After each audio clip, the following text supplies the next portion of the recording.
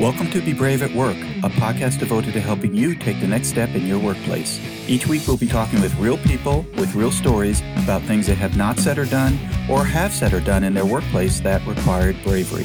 Let's get started. Hi everyone, this is Ed Everts, and I'm the founder and president of Excellius Leadership Development. Welcome to Be Brave at Work, a podcast devoted to helping you take the next step in your workplace.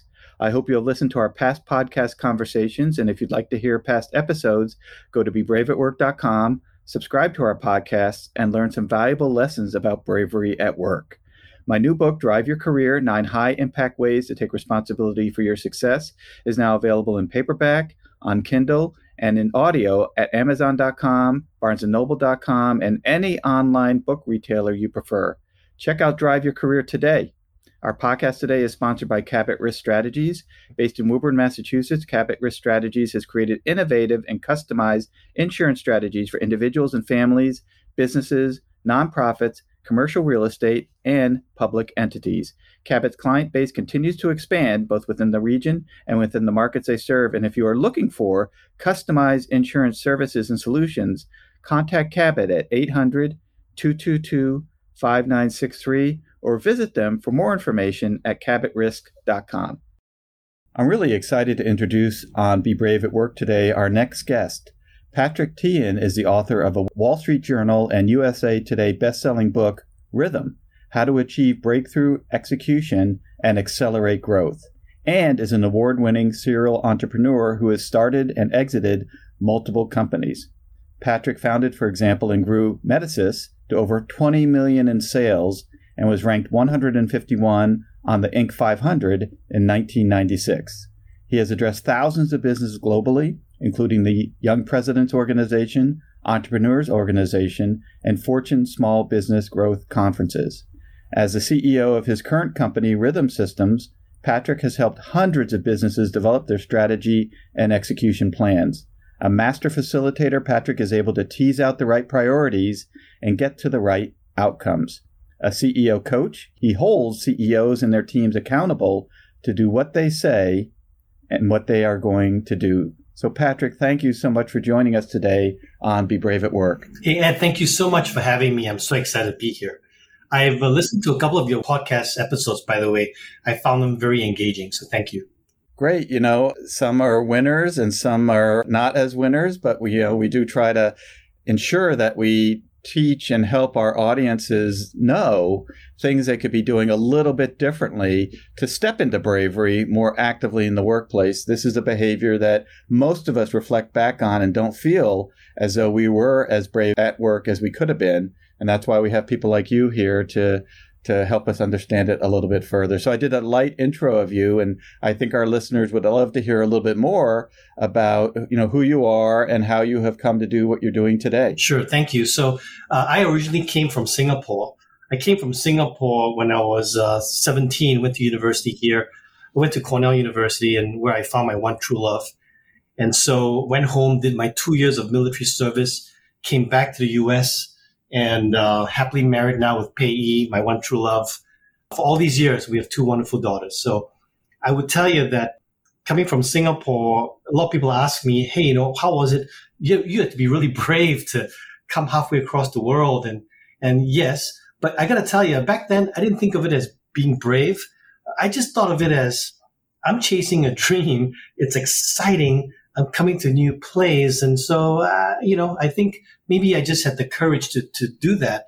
But I didn't think of it as a brave act. I've always thought of it as exciting. And so what I've learned about myself is that I have a slightly different take on bravery. I've realized that I'm a dreamer. I believe in chasing your dream and living your dream life. And, because if not now, then when are you going to live it, right? You only have one life. So that's kind of a slightly different perspective I have on bravery. I don't really know when I'm brave, I guess is what I'm trying to tell you. I just kind of chase the dream, jump in, and enjoy myself. Well, a lot of us don't know at the time when others might feel we're being brave that we are being brave. For example, when I left corporate America to go into my own independent coaching practice, it was in 2008. And I'm sure anybody who remembers 2008 remembers it as a disastrous financial and economic year. And people look back now and say, wow, Ed, you must have been so brave to leave your organization and start your own business practice. And, quite frankly, I didn't have a choice. I was laid off from my last company, so I had to do something different. And I really felt that it was time to start my own practice and not go back and do what I had been doing somewhere else. So I don't think of it as bravery. I thought of it more like survival or, just moving on to the next chapter. But, oftentimes people do look at things we have done. And, I would tell you moving from one part of the globe to the next, and we do have guests who talk about that, happens more often today than probably ever in human history. And I think it does take some degree of bravery. Did you have any family here? Did you have a place to go to? No family here. So this is back in 1981. Unfortunately, I just dated myself, gave you my age. But 1981, I flew halfway across the world, came to the U.S. to study. And no, I had no family here. I just wanted to come here and study, get my engineering degree, and then go home. But like I said, I met my beautiful wife at Cornell. And so I found a way to remain here and to work here and I have a beautiful life here. So it's all good. Yeah. Well, that's fantastic. It probably unfolded in ways that you didn't anticipate, right? So I am so glad that it worked out the way that you did. And in our podcast, Patrick, over the years, we have identified certain words that just really resonate with people when it comes to bravery at work. So in the past, we've talked about a word like pivot and the need sometimes to do something a little bit differently than the way you had been doing it. Yes. Another key word is relationship, the importance of and the deep importance of having relationships with people that you want to be brave with, because the likelihood of them listening is greater. And I would tell you another word that I think is so important for us to talk a little bit about is rhythm, because I think people and I think organizations oftentimes operate in a certain rhythm. There are very fast-paced organizations that go, go, go, and there are other slow-paced organizations. And my clients would say it's kind of like turning the Queen Mary, right? An overused phrase of, it's just so hard to get things done here. So I'm curious why the word rhythm resonated with you and, from your perspective, what it means and how people can think about it in the workplace. So, I'm a serial entrepreneur, as you introduced me. So I've been on the brink of failure many times. I've been very fortunate. Every time I've been on the brink of failure, someone helped me. Could have been a coach, could have been a friend, could have been a customer. But someone helped me and pulled me back. So I've experienced that failure does not come from a lack of strategy.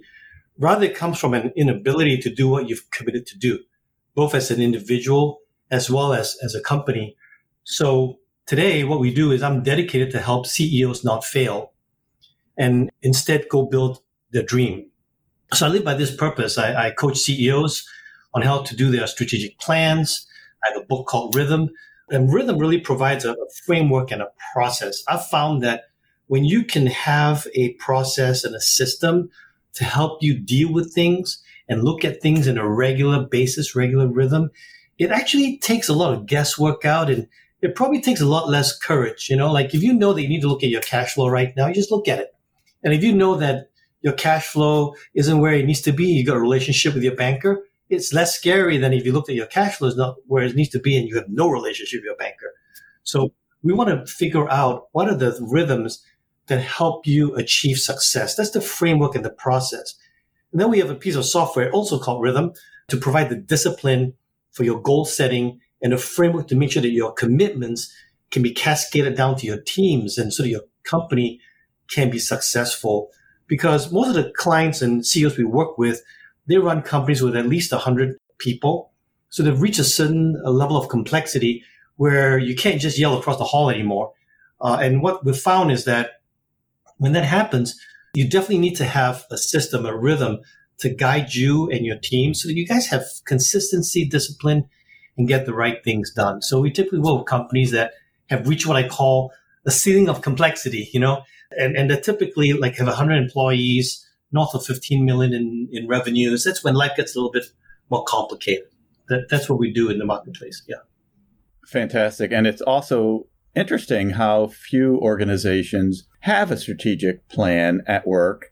They either talk about it a lot, or they developed it but never use it, or they've never done anything associated with it. And when we think about bravery at work, I think from my past experiences in organizations that creating a strategic plan requires some degree of bravery because you may not all agree on what the next steps might be or the direction that an organization could go through. So if you were working with a client, for example, Patrick, who wasn't a CEO, but somebody at the table who is an SVP or a senior leader who might not agree or feel a little bit differently, do you have any thoughts or advice on how they could bring that up in a way that's respectful and professional without, hitting somebody across the head with a 2x4, but to do it in a way that get people to listen? So here's my take on bravery. I think that to be brave, really, when I ask myself, like you said, people look at me and say, Patrick, you're really brave doing that. And I realized that in all the times when people have complimented me for bravery, I wasn't thinking that I was being brave. Really what I was doing was, I was first of all being courageous to serve the other person. So I believe in servant leadership, and I was being courageous to really serve the other person. And so it came from a desire to serve, a desire to give value, and then a place of being very curious about the other person. And I find that usually when I'm not brave, it comes from a place of fear. Like I'm afraid that if I said something, I might annoy you, piss you off. I might kind of lose a friendship, or I might lose a customer relationship or something. So it usually comes from a place of fear, a place of loss. And fear isn't real, by the way. Fear is really that shadow that stops you from doing what is authentic to yourself. And so for me, I figured out that if we can just be courageous and think about the other person, how you can be self-service to the other person and be curious, then it's going to be okay. Even if it's not going to be okay, it's going to be okay. I kind of think back to a story a long time ago, my very first company. And this is the 90s. I'm serving a Fortune 500 firm. They're about $5 billion in sales. And I had a relationship with them where we had a royalty agreement. I convinced them to give me back the software that I built for them. This is my very first company. And in return for that, I gave them royalties. But I was too brave, and I had a clause in my contract that said that if I did not generate at least $1 million in sales in 3 years, the rights of my software would revert back to them. Okay, when I signed that deal, I thought, whatever. If I don't do $1 million in 3 years, who the heck cares? I don't even want this anyway. Well, we were marginally successful, then began to take off, and then now we're raising capital. So my venture partner said, everything looks good, Patrick, but this clause here, that's something that's about to chop your head off. We cannot invest in your company if you don't get rid of this clause. So I went to my client and I said, I need your help to get rid of this clause. And he said to me, Patrick, what can you give me? Give me higher royalties, whatever. I had already made mistakes with the royalty. It was really too high. So I shared with him, I said, I really can't give you anything. I just really need your help, man. I said, my life is really in your hands, and you can choose to squeeze it and I shall die, or you can choose to help me and I shall live. So I really need to live, and I'd like you to just help me. And the CFO looked at me and laughed and said, so that's your sales pitch. Like, save you. That's your sales pitch, help you and save you. I said, sir, it's not a sales pitch. It's all I can say. Without your help, my company will die. So he signed my deal. He said, please don't tell anybody that I did this. So I'm not telling you who this gentleman is, but he saved my company's life. So I learned very early on that the fear was that he would say no, right? But when I had enough courage to be authentic and to be honest that, hey, I just need your help here, that was probably one of the bravest things I've done, where I felt like I had nothing to give the guy, but he still helped me. And so I think of that as a turning point in my brain where I am no longer afraid to ask people for help, to ask people to understand what they really need, and to really figure out how I can be of value to them, and how I could, if I don't know what I am valuable for them, then I need to ask why, to figure out how we could be value to them. Well, I love that story. And we talk a lot on this podcast about the importance of ensuring that if you're going to be brave with somebody and say something potentially that they don't want to hear or won't like hearing, or do something that might be impactful on others, that you have to do it under the context of helping, right? If you're doing it to hurt people or belittle or judge people, it won't work, right? So I'm not saying you pretend help, right, but you have to ask yourself, what is it I'm doing and how will this help others? Right. And can I use that as an entry to the conversation. If I came up to you and said, hey, Patrick, I wanted to give you some feedback on something. I think it'll be very hard for you to hear, but I really think this will help you. I think your likelihood for listening is way better than if I didn't do that. And, the premise you started with a few minutes ago, which through a survey we did is shared by others, is the reason oftentimes people aren't brave is because they fear having a negative impact on the relationship. If you and I get along great, yes, and I'm observing something that I think you should know and no one is telling you about it and it's not helping you, I worry that if I say something to you, you might not think well of me or even get insulted or injured. And suddenly what was a great relationship isn't. So I avoid it, right? Or I dance around it. And I'm wondering what some of your thoughts and observations might be on that. My job as a coach to CEOs is to oftentimes be the reflection for them, allow them to share what they're thinking. And then it gets harder as we go deeper. And then my job becomes to speak the hard truths to them. So again, if I'm coming from a place of fear, right, the places of fear in this example are more selfish. Like, what if the CEO doesn't like me anymore? What if he does or she doesn't want to use my services anymore? So the first step for me is I got to get rid of the fear of loss. And that's why I need to have a desire to serve that person and be very curious about that person. And so what I've found is that I have good days and bad days like everybody else. Some days I walk into a coaching session and I feel great. I had enough sleep. I had enough food. I didn't eat ice cream. Get the carbs out of there. Did not eat ice cream. Did not eat chocolate. I'm feeling good. And I find that when I'm in that state, I'm very present. It's like I'm Spider-Man. My spidey sense is all tingling. I can feel it. So I'm being very present. I got to be well prepared. And when I can do that, I find that the fear just kind of melts away.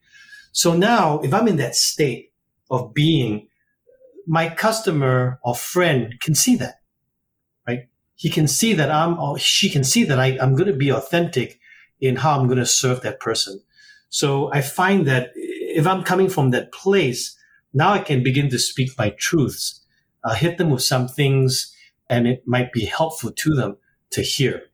And so what I found in those cases is I've got to then, give them some time to process, be slow, but it's my job to push hard when we get deep.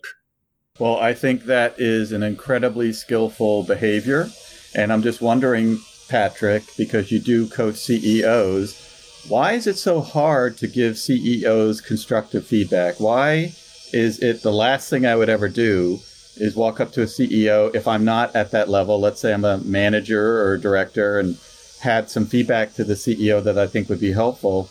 Why do you think it's so hard to do? I think there's two parts to that question, or two answers to the question. I think the first is, did the CEO project an image of inaccessibility? So first of all, I would say that the CEO also has to be vulnerable, has to show that they can build an environment of trust in their environment. That's the first thing. I think the second, then it will be on my side, right, at the director level. Again, for fear, we're afraid that actually that person may not like what we say and therefore might punish us for that because that person has power and we don't have power. So I do believe that when you're in that position, if you're coming from a place where it's really for that person's benefit, you're going to be successful.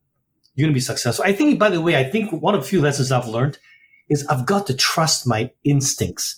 So if my instincts tell me that, you know what, you shouldn't speak the truth right now, it may be because the other person isn't ready. And we have a saying, that when the student is ready, the teacher appears. So if I like to translate that into coaching, where when the person is ready, the coach appears. And if the person isn't ready, you could say whatever you want and that person's not going to be ready. So I've learned that I got to trust my instincts, which comes back to how I have to be present, be centered to give you my best self. And that's how I can then speak the truth out of love and compassion. And I'm doing it, by the way, I'm doing it to serve them. I'm doing it for them, not to them. So I think that those few lessons that I just shared could work for anybody trying to communicate with, their manager, their senior manager, or their executive team suite folks. Well, I think also part of what you're saying is the importance of a relationship, because a relationship has two sides. It's not all you and not the other person, and it's not always the other person, but you need to ensure something you want to say or want to do will be well received by the other person, and that the other person welcomes this input or these insights from others. And so I think the importance of a relationship is super critical. Patrick, it has been great chatting with you today on Be Brave at Work. And if any of our listeners would like to find out more about your business and the work that you're doing, how can they get that information? Oh, best place is to come to my website, rhythmsystems.com will be the best place to find me. And we've got tools that can help you for free as well there. So please visit and allow us to serve you. Great. And your book that you mentioned earlier is called Rhythm: How to Achieve Breakthrough Execution and Accelerate Growth. Yes, thank you. And that's on Amazon, easily available on Amazon. Fantastic. Well, Patrick, thank you so much for joining us today on Be Brave at Work. Thank you, Ed. And to our listeners, thank you for joining us today. And we hope you join us on our next podcast conversation as we further explore being brave at work. We also remind you to subscribe to our podcast at bebraveatwork.com and or download and listen to our podcast on multiple online platforms. We are everywhere. Our podcast today was sponsored by Cabot Risk Strategies, whom you can reach at 800-222-5963 or visit them for more information at cabotrisk.com. And a reminder to check out my new book, Drive Your Career, 9 High-Impact Ways to Take Responsibility for Your Own Success, which is available in paperback, on Kindle, and in audio everywhere online. Do you have something to say, yet are not saying it? Do you have something to do, yet are not doing it?